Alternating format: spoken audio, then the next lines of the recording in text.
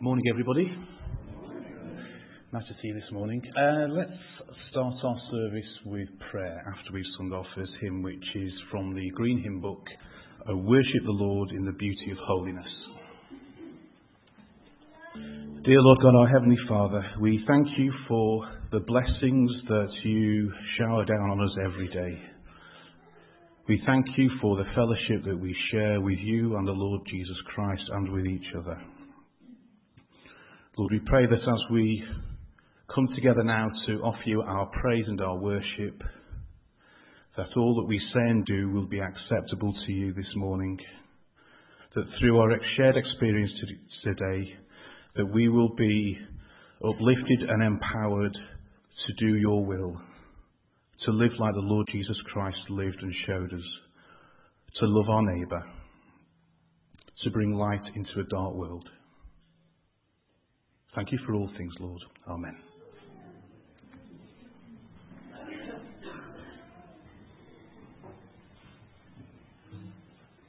We pray for Mark and Elaine as their baby's due date approaches. I think it might be today, actually. Is that right?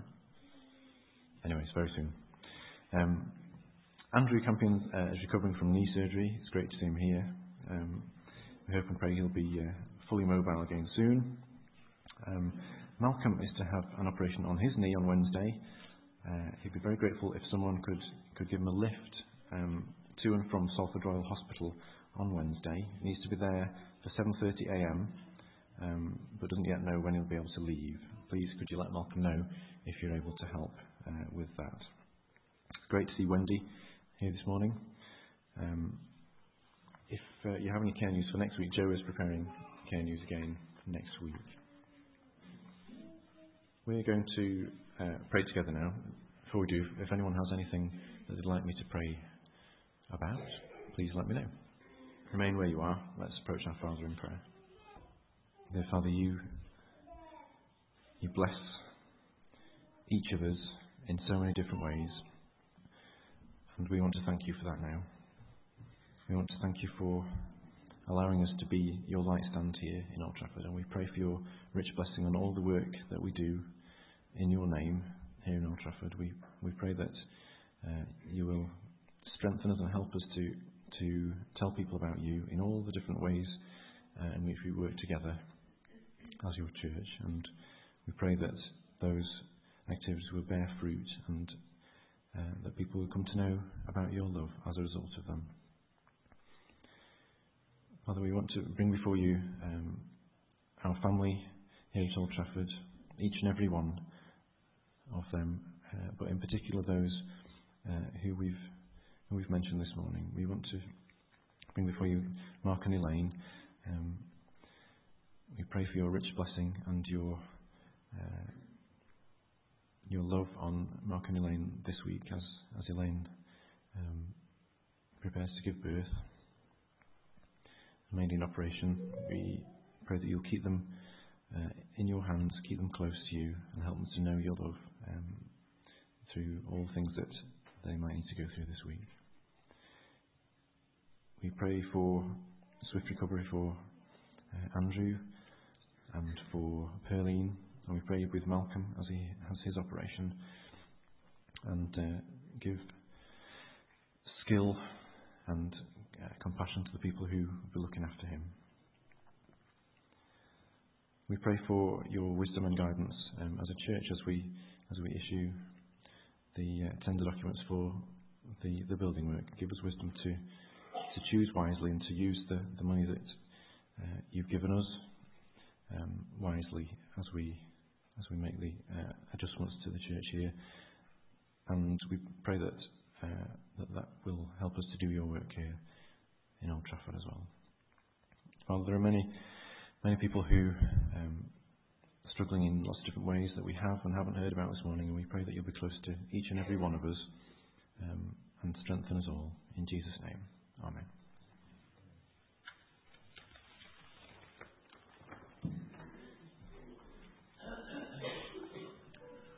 If you just stay seated, we'll sing, O Lord, hear our prayer. We will now take our readings. We're going to have John chapter 9 and John chapter 10 read. Derek will lead John chapter 9 for us, and then Liz will lead John chapter 10. The Bible here. The Gospel of John chapter 9. As he went along, he saw a man blind from birth. His disciples asked him, "Rabbi, who sinned, this man or his parents, that he was born blind?" "Neither this man nor his parents sinned," said Jesus, "but this happened so that the work of God might be displayed in his life. As long as it is day, we must do the work of him who sent me. Night is coming when no one can work. While I am in the world, I am the light of the world." Having said this, he spat on the ground, made some mud with the saliva, and put it on the man's eyes. "Go," he told him, "wash in the pool of Siloam." This word means sent. So the man went and washed and came home seeing. His neighbours and those who had formerly seen him begging asked, "Isn't this the same man who used to sit and beg?" Some claimed that he was. Others said, "No, he only looks like him." But he himself insisted, "I am the man." "How then were your eyes opened?" they demanded. He replied, "The man they call Jesus made some mud and put it on my eyes. He told me to go to Siloam and wash. So I went and washed, and then I could see." "Where is this man?" they asked him. "I don't know," he said. They brought to the Pharisees the man who had been blind. Now the day on which Jesus had made the mud and opened the man's eyes was a Sabbath. Therefore the Pharisees also asked him how he had received his sight. "He put mud on my eyes," the man replied, "and I washed, and now I see." Some of the Pharisees said, "This man is not from God, for he doesn't keep the Sabbath." But others asked, "How can a sinner do such miraculous signs?" So they were divided. Finally they turned again to the blind man. "What have you to say about him? It was your eyes he opened." The man replied, "He's a prophet." The Jews still didn't believe that he had been blind and had received his sight until they sent for the man's parents. "Is this your son?" they asked. "Is this the one you say was born blind? How is it that now he can see?" "We know he's our son," the parents answered, "and we know he was born blind. But how he can see now, or who opened his eyes, we don't know. Ask him. He is of age. He'll speak for himself." His parents said this because they were afraid of the Jews, for although the Jews had decided that anyone who acknowledged that Jesus was the Christ would be put out of the synagogue. That was why his parents said, "He is of age, ask him." A second time they summoned the man who had been blind. "Give glory to God," they said. "We know this man is a sinner." He replied, "Whether he is a sinner or not, I don't know.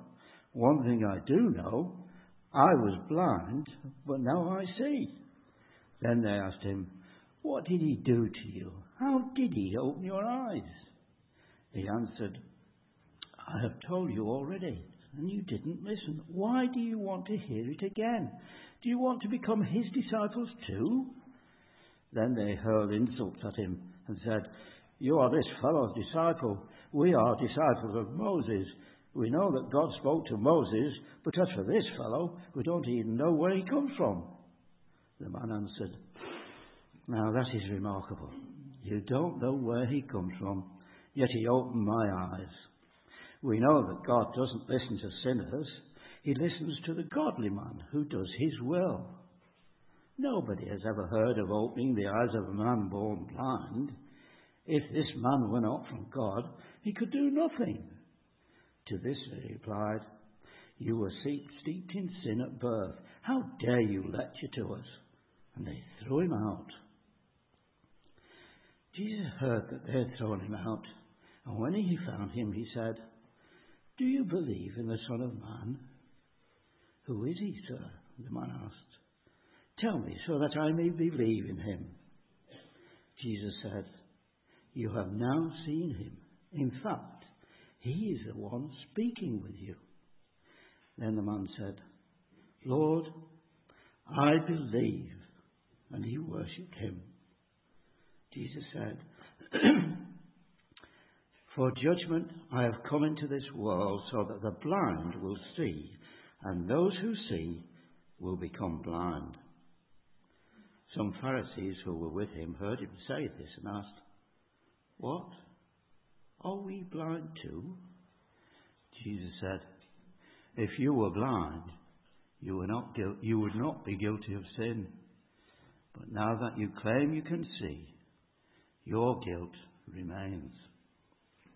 I tell you the truth, the man who does not enter the sheep pen by the gate, but climbs in by some other way, is a thief and a robber. The man who enters by the gate is the shepherd of his sheep. The watchman opens the gate for him, and the sheep listen to his voice. He calls his own sheep by name and leads them out. And when he's brought out all his own, he goes on ahead of them, and his sheep follow him because they know his voice. But they will never follow a stranger. In fact, they will run away from him because they do not recognize a stranger's voice. Jesus used this figure of speech, but they didn't understand what he was telling them. Therefore, Jesus said again, "I tell you the truth, I am the gate for the sheep. All who ever came before me were thieves and robbers, but the sheep did not listen to them. I am the gate. Whoever enters through me will be saved. He will come in and go out and find pasture.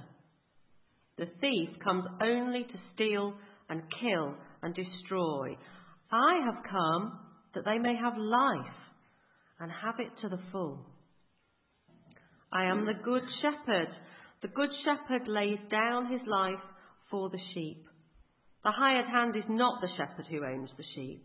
So when he sees the wolf coming, he abandons the sheep and runs away. Then the wolf attacks the flock and scatters it. The man runs away because he's a hired hand and cares nothing for the sheep. I am the good shepherd. I know my sheep, and my sheep know me, just as the Father knows me, and I know the Father, and I lay down my life for the sheep. I have other sheep that are not of this sheep pen. I must bring them also. They too will listen to my voice, and there shall be one flock and one shepherd. The reason my Father loves me is that I lay down my life, only to take it up again. No one takes it from me, but I lay it down of my own accord. I have authority to lay it down, and authority to take it up again. This command I received from my Father." At these words, the Jews were again divided. Many of them said, "He is demon-possessed and raving mad. Listen to him." But others said, "These are not the sayings of a man possessed by a demon. Can a demon open the eyes of the blind?" Then came the Feast of Dedication at Jerusalem. It was winter, and Jesus was in the temple area, walking in Solomon's colonnade. The Jews gathered round him, saying, "How long will you keep us in suspense? If you are the Christ, tell us plainly." Jesus answered, "I did tell you, but you did not believe. The miracles I do in my Father's name speak for me, but you do not believe because you are not my sheep. My sheep listen to my voice. I know them, and they follow me. I give them eternal life, and they shall never perish. No one can snatch them out of my hand. My Father, who has given them to me, is greater than all. No one can snatch them out of my Father's hand. I and the Father are one." Again the Jews picked up stones to stone him. But Jesus said to them, "I have shown you many great miracles from the Father. For which of these do you stone me?" "We're not stoning you for any of these," replied the Jews, "but for blasphemy, because you, a mere man, claim to be God." Jesus answered them, "Is it not written in your law, I have said you are gods. If he called them gods, to whom the word of God came, and the scripture cannot be broken, what about the one whom the Father set apart as his very own and sent into the world? Why then do you accuse me of blasphemy because I said I am God's son? Do not believe me unless I do what my Father does. But if I do it, even though you do not believe me, believe the miracles, that you may know and understand that the Father is in me, and I in the Father. Again, they tried to seize him, but he escaped their grasp. Then Jesus went back across the Jordan to the place where John had been baptizing in the early days. Here he stayed, and many people came to him. They said, though John never performed the miraculous sign, all that John said about this man was true. And in that place, many believed in Jesus. It seems appropriate now to sing our next song. As we come together to remember the sacrifice that God and the Lord Jesus Christ made on our behalf. And fundamentally, we are asked to respond to that demonstration of love. And so we sing, you are all I need, it's your face I seek. In the presence of your light, we bow down and confess you are Lord in this place. So there were two golfers playing around a golf. And they get onto the 15th tee, and it's a raised tee, and from the tee they can see the road, and on the road there's a funeral procession. And one of the golfers takes his cap off and just stands there respectfully as the funeral procession passes. And they finished the round, and the other guys just said, well, that was very respectful that you should stop and do that. And he said, well, she'd been a faithful wife for 37 years.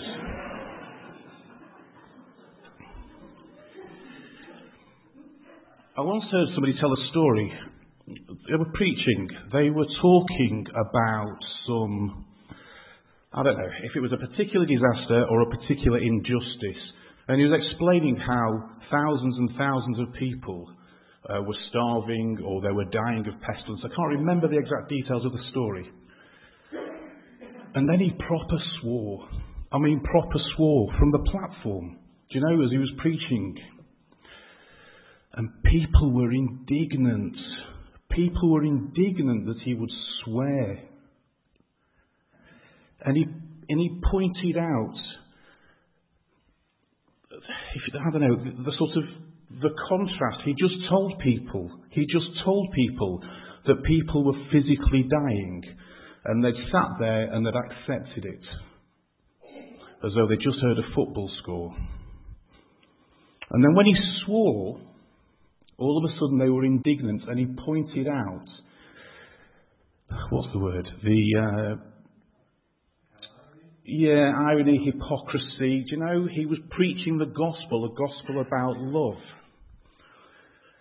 Oftentimes, we see things completely differently from how God sees things. And I think John chapter 9 is another one of those times where if we're not careful, then we're in danger of seeing things differently from how God sees things. We'll spend nearly all our time in John 9, so if you want to open your Bibles, and we read in John 9 verse 1, as he went along, this is Jesus, he saw a man blind from birth, and his disciples asked him, Rabbi, who sinned, this man or his parents, that he was born blind? Well, who do you reckon it was? Who sinned that Emily should be born with food allergies? Emily? Or Lucy or myself? Who sinned that in the Ramsden household? Do you know, that's what they thought. That some physical affliction was due to some sin committed either by the person or it was inherited because of a sin somewhere in their family line. I know I said we'd go stay in John 9, so you stay in John 9, I'm going to Luke 13. But this is, because I just want to show that it happens. Luke 13:1, now there were some present at that time who told Jesus about the Galileans whose blood Pilate had mixed with their sacrifices. Jesus answered, do you think that these Galileans were worse sinners than all the other Galileans because they suffered this way? I tell you no. But unless you repent, you too will all perish.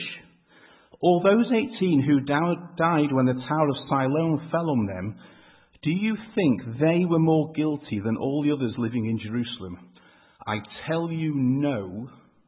But unless you repent, you too will all perish. Their physical affliction was nothing to do with the fact that they'd done something wrong. Either they'd done something wrong or their parents. It was nonsense. And Jesus was fighting against that. And so the disciples asked, because it's something they're familiar with, and it was largely accepted. And all of a sudden the disciples, they've got somebody to ask who can sort of put them right. It says, there is no such connection. Back in John 9 verse 3, neither this man nor his parents sinned. That was a close one.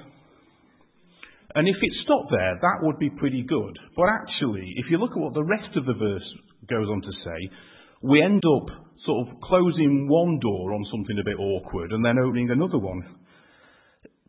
Jesus says, neither this man nor his parents sinned, but this happened so that the work of God might be displayed in his life. The man was born blind and therefore suffered everything that's entailed with a blind man in the day of the Lord Jesus,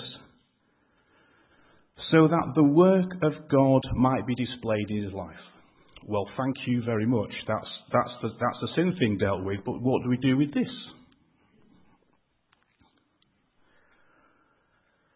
The man didn't know he was blind because it was part of God's purpose. His parents and family didn't know he was blind because it was part of God's purpose.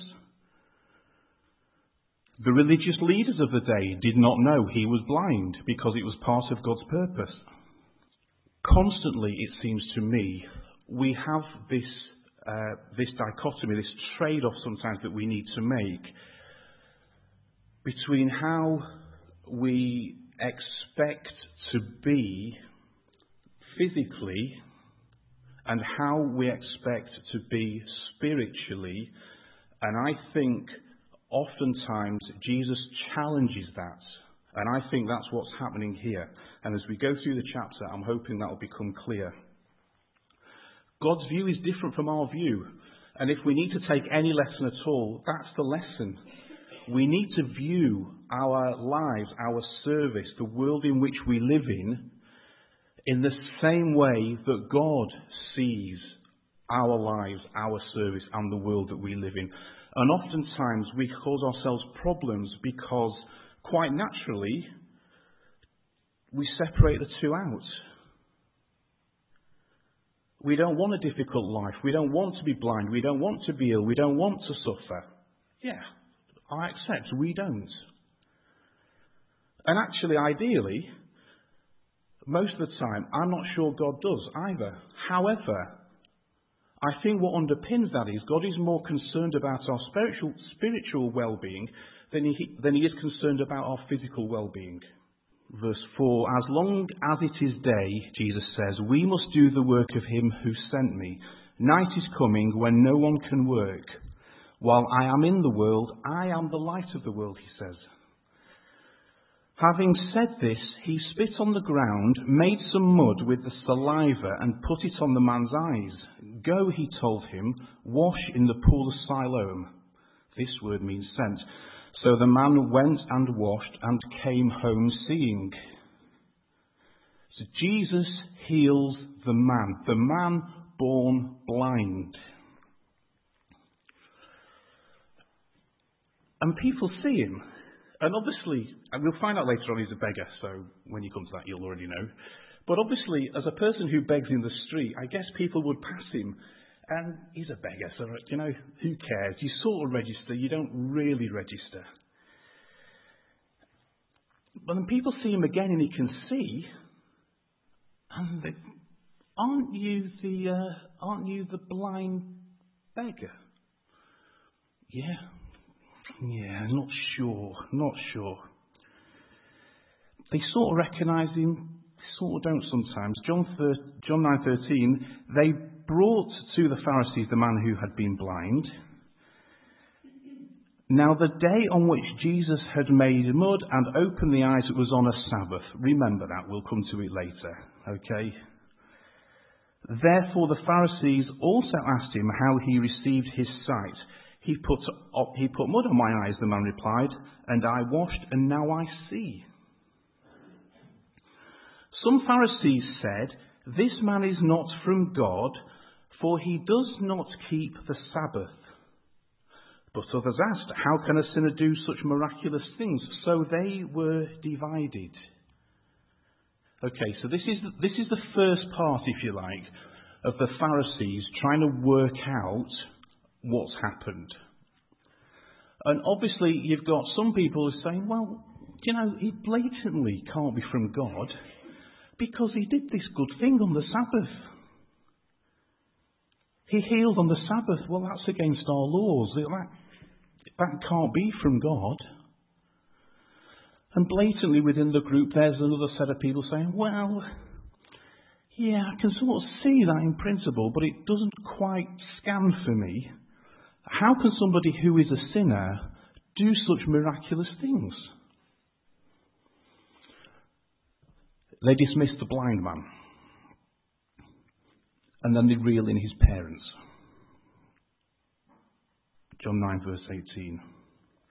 The Jews still did not believe that he had been blind and received his sight until they sent for the man's parents. Is this your son, they asked. Is this the one you say was born blind? How is it that now he can see? We know he is our son, the parents answered, and we know he was born blind. But how he can see or who opened his eyes, we don't know. Ask him. He is of age. He will speak for himself. His parents said this because they were afraid of the Jews, for already the Jews had decided that anyone who acknowledged that Jesus was the Christ would be put out of the synagogue. That was why his parents said, he is of age, ask him. Part 2. So they've spoken to him. He affirms that he was blind. They don't believe him. They talk to the parents. They confirm he was blind. Well, actually, they confirm he was blind and now he can see, but they're not prepared to say who, how, or why. Why? Because they feared he would be put out of the synagogue. Now, I have no idea what that means. I've done a little bit of research, so I found this out. The Talmud, which is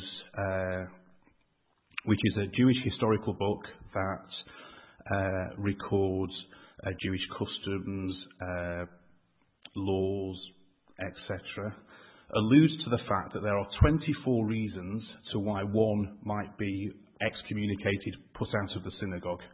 And there's a whole host of them, ranging, I don't know, one of which would be blasphemy, for example. You could be put out of the synagogue from anywhere from a day to a lifetime, depending upon what your offence was. You had to repent of whatever your offence was at the end of your period before you were allowed back into the synagogue. And nobody could go within 6 feet of you for as long as you were excommunicated.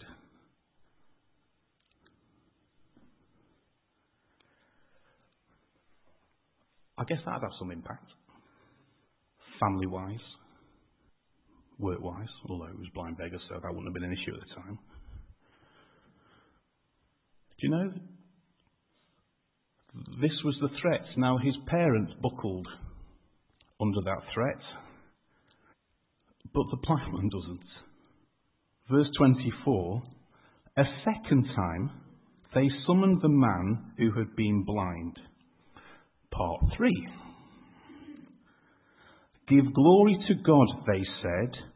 We know this man is a sinner. They cannot stand the idea that Jesus is the Son of God. But don't give glory to Jesus, give glory to God. Jesus is a sinner. He healed on the Sabbath. He can't be from God. The man replies, whether he's a sinner or not, I don't know. One thing I do know, I was blind, but now I see. That's very interesting, because he doesn't care about the theological sensitivities of the Pharisees. He knows he was blind. He can now see. He knows that this man, Jesus, healed him. He experienced the love of the Lord Jesus Christ. They asked him, verse 26, what did he do to you? How did he open your eyes? He answered, I have told you already, and you did not listen. Why do you want to hear it again? Do you want to become his disciples? I'm guessing the guy's not thick, but he's obviously asking for trouble here. He's obviously no shrinking violet. I wonder what life was like for a blind beggar. I don't know. I can imagine if he's having to beg for money, if he's sat there quiet in a corner by himself doing nothing, he'll probably get nothing. I imagine he may well have been quite annoying, in people's faces, doing whatever he can to be noticed, so somebody might take pity on him. Now he's got his sight back, and he seems he's still not averse to putting himself about and making life a bit awkward and making people feel a bit uncomfortable. Verse 28, they hurled insults at him. The religious leaders of the day, they hurled insults at him. You are this fellow's disciple, we are disciples of Moses. We know that God spoke to Moses, but as for this fellow, we don't even know where he comes from. And I love the simplistic logic of this bit. Verse 30, the man answered, now that is remarkable. You don't know where he comes from, yet he opened my eyes. We know God that does not listen to sinners. He listens to the godly man who does his will. Nobody has ever heard of opening the eyes of a man born blind. If this man were not from God, he could do nothing. A blind beggar, from the Pharisees' point of view, steeped in sin, because that's the culture. And if he's not been sinful, which has caused his blindness, then his heritage is that of sin. And now he's stood before them preaching the Lord Jesus Christ. And he does it in such a way, it's not rocket science, he's got a really nice, simple, straight argument. To this they replied, you were steeped in sin at birth, how dare you lecture us? And they threw him out. What was his argument? He met with the Lord Jesus Christ, and the Lord Jesus Christ loved him. I think that's the argument. He did a miracle for him, which for the blind man showed that he'd come from God. And the blind man responded to that when confronted with the Pharisees. He must be from God because he did a godly thing to me. And as clever and as sophisticated as the Pharisees were, They had no argument. They couldn't argue against that. So they threw him out. Friday night, Emily had a disco at school. So we decided we'd drop Emily off at the grammar school, and then we would go off for a meal, the rest of us. So I parked up. Lucy jumped out, took Emily off to wherever Emily went, and I was sort of faffing about in the car, waiting for her to come back. And then as I looked up in the mirror, I saw somebody that was dressed like Lucy heading to another black car. Posh black car, I have to say, not a Mondeo, proper and clean. And then she opened this other car to get in. I thought, well, maybe she's had a better offer. And then in about 2 milliseconds flat, shut the door, ran back and jumped in our car. I mean, blatantly. She's not a car person. Do you know, and it sort of struck me that the Pharisees had that sort of choice. There was a right choice and a wrong choice. Lucy started off on the wrong choice. And when she realised the error of her ways, came back. The Pharisees, the religious leaders of the day, those with the responsibility to lead the people, when confronted with the Lord Jesus Christ, when confronted with the Son of God, who gave them countless opportunities to do the right thing, they couldn't let go. They couldn't let go of everything they built.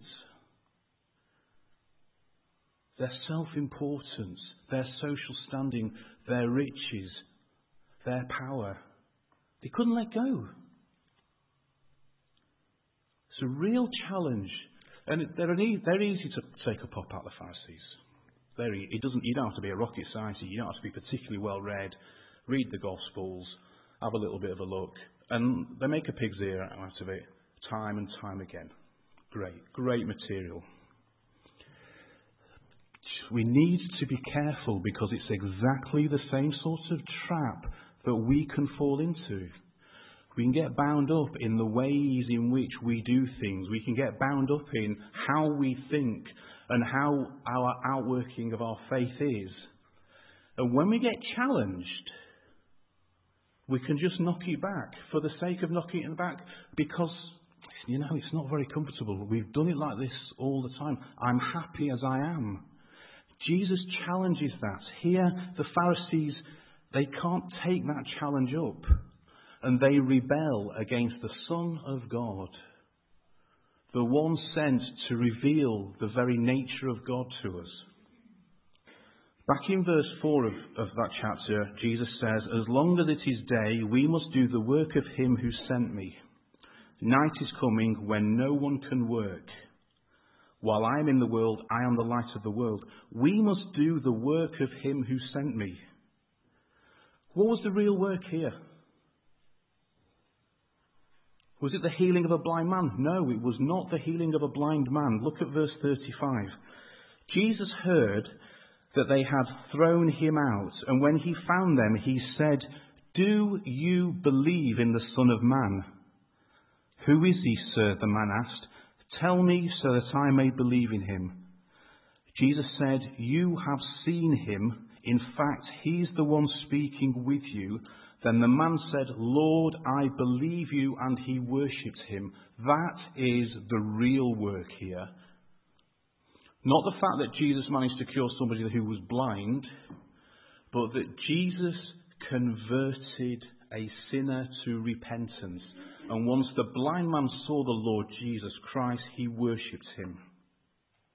And he was a changed man. He was a converted man. He was transformed physically, yes. He could not see, and now he can see. But he was converted spiritually. A worthless beggar to a child of God. a preacher to the Pharisees. I was driving, I can't remember what I was driving. I had a gig last week and I had a practice on Friday nights, about 7:30. I was driving in the car. And I was driving, if you know it, I was driving down Carrington Lane and something caught my eye. I'm obviously driving on the right hand side, like most of us, just at the top of the windscreen. And I looked, and there was a spider this big. Sorry. There was a spider this big walking on the inside of the car. I'm not particularly fussed about spiders, but frankly, I wanted that spider out. So I pulled over, and how do you get a spider out? I didn't want to kill it. And it got handles and all sorts of nonsense, and boy, could it move. And I tried to get it, and then I lost it. And I'm spending time in the car. I must have looked to the right, muppet. And I'm in and out the car, either side doors open, can't find it. Get back in the car. I think I'm sort of worried it's just going to drop on my head when I'm driving and I'm going to crash or do something stupid. Drive the next bit, I'm stuck, and I get stuck at the traffic lights. And there's a car behind me with quite bright lights shining through. And I'm looking around all the time blatantly. And it's there, wedged into where the shirt hook thing, the little handle thing, it's wedged in there. Thinking it's going. I get on the motorway, I pull into the side, and I find an empty box of hankies. Anyway, to cut a story, longish story short, finally get this thing out, lobbed it. Spider has gone. I had to get that spider out. It had to go. I was not going to complete my journey until that was done. The Pharisees were definitely not going to listen to the Lord Jesus Christ. They were going to do anything and everything it took. They'd stop the car 57 million times. They'll dismantle it until they can find it. This spider's going. They're not going to accept the Lord Jesus Christ, the Son of God, the very image of God. They had to protect their faith, everything that they'd built up. The call of the gospel is about us being able to give up everything we have. The call of the gospel is about the power of God being able to transform us. We come each week to take bread and to take wine so that we remember the sacrifice that God and the Lord Jesus Christ made on our behalf. Made before we did anything. Do you know, there you go, it's done. And then we're called to respond to what He's done for us. Not to make our own securities, not to wrap our own little world in cotton wool so that we're never hurt, or that we measure everything by the world's standards and we search for things which will make sure that we're successful and happy by the world's standards. We're called to cut through all that, to see the world through God's eyes, to see our lives through God's eyes, to serve like the Lord Jesus Christ showed that we should serve. God loves us. The Lord Jesus Christ loves us. And that is demonstrated by the life and the sacrifice of the Lord Jesus Christ. And He calls us to respond. Do you know, blind beggar, intellectual, I don't know, whatever. He calls us to respond, and that's what we come to do now. We come to remember and respond.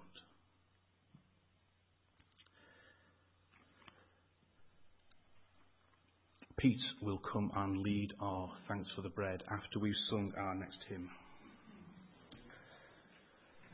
When I survey the wondrous cross on which the Prince of Glory died, my richest gain I count but loss, and pour contempt on all my pride. Now, Lord, I want to thank you that you've opened our eyes, that we can see you.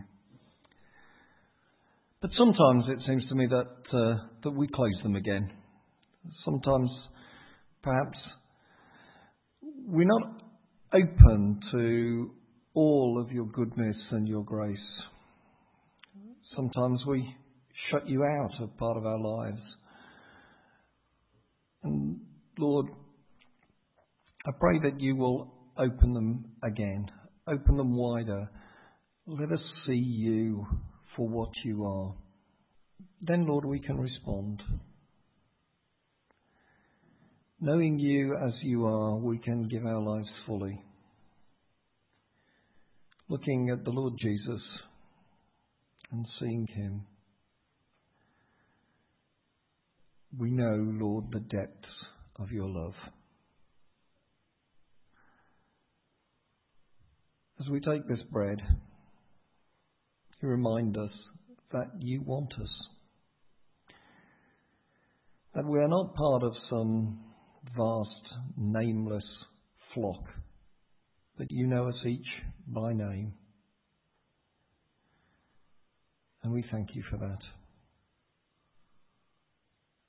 Bless us, we pray, to serve you and give you glory. Amen.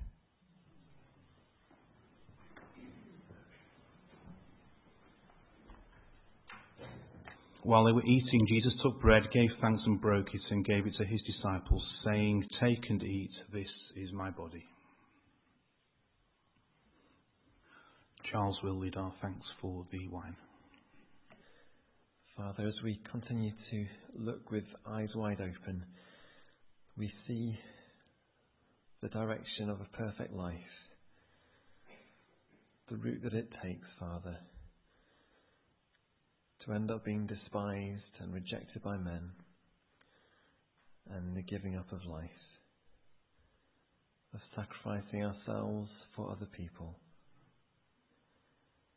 Lord, as we fix our eyes on Jesus, help us to take steps in that direction, to follow him in that perfect way, knowing that the ultimate destination is a place of hope, a place of peace, a place of joy, and a place with you. Amen.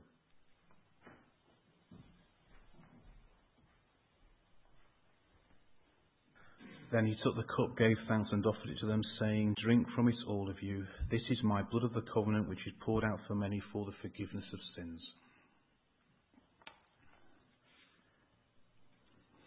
As we remember the love and the grace and the forgiveness and the power and the authority that God has, and the lessons that we learn from this sacrifice, let's sing our next song from Praise the Lord, number 82. My trust, my hope, and my joy is in the name of the Lord who made heaven and earth. John 8, verse 12. When Jesus spoke again to the people, he said, "I am the light of the world. Whoever follows me will never walk in darkness, but will have the light of life." Whoever follows me will never walk in darkness. 1 John 2 verse 9, anyone who claims to be in the light but hates his brother is still in the darkness. Whoever loves his brother lives in the light, and there is nothing in him to make him stumble. But whoever hates his brother is in the darkness and walks around him in the darkness. He does not know where he is going because the darkness has blinded him. If we walk in the light, we live in the light. If we live in the light, then we are living like the Lord Jesus Christ lived. We do the things he did. We say the things he said. We think the things he thought. That's what differentiates us from non-believers. That we give our life to be like Jesus. Walking is not a static thing. Walking is a dynamic thing. You're doing something. And what we're called to do is show the love of God. That's what Jesus did to the blind man. Not that he healed him, but he showed him who God was. That's our calling. To show people who God is. Our last song is, Lord of all power, I give you my will in joyful obedience, your tasks to fulfill. Lord, amen to that. Let us be strong. As we leave, Lord, let us be strong in you, for you have worked a miracle in us through the Lord Jesus, that you showed us a better way, that you showed us love. And Lord, whatever pain, whatever hardship we have in our lives, help us to remember that you showed us love, Lord. And Lord, as we leave this place, fill us with your Spirit, that we can show others your love. Amen.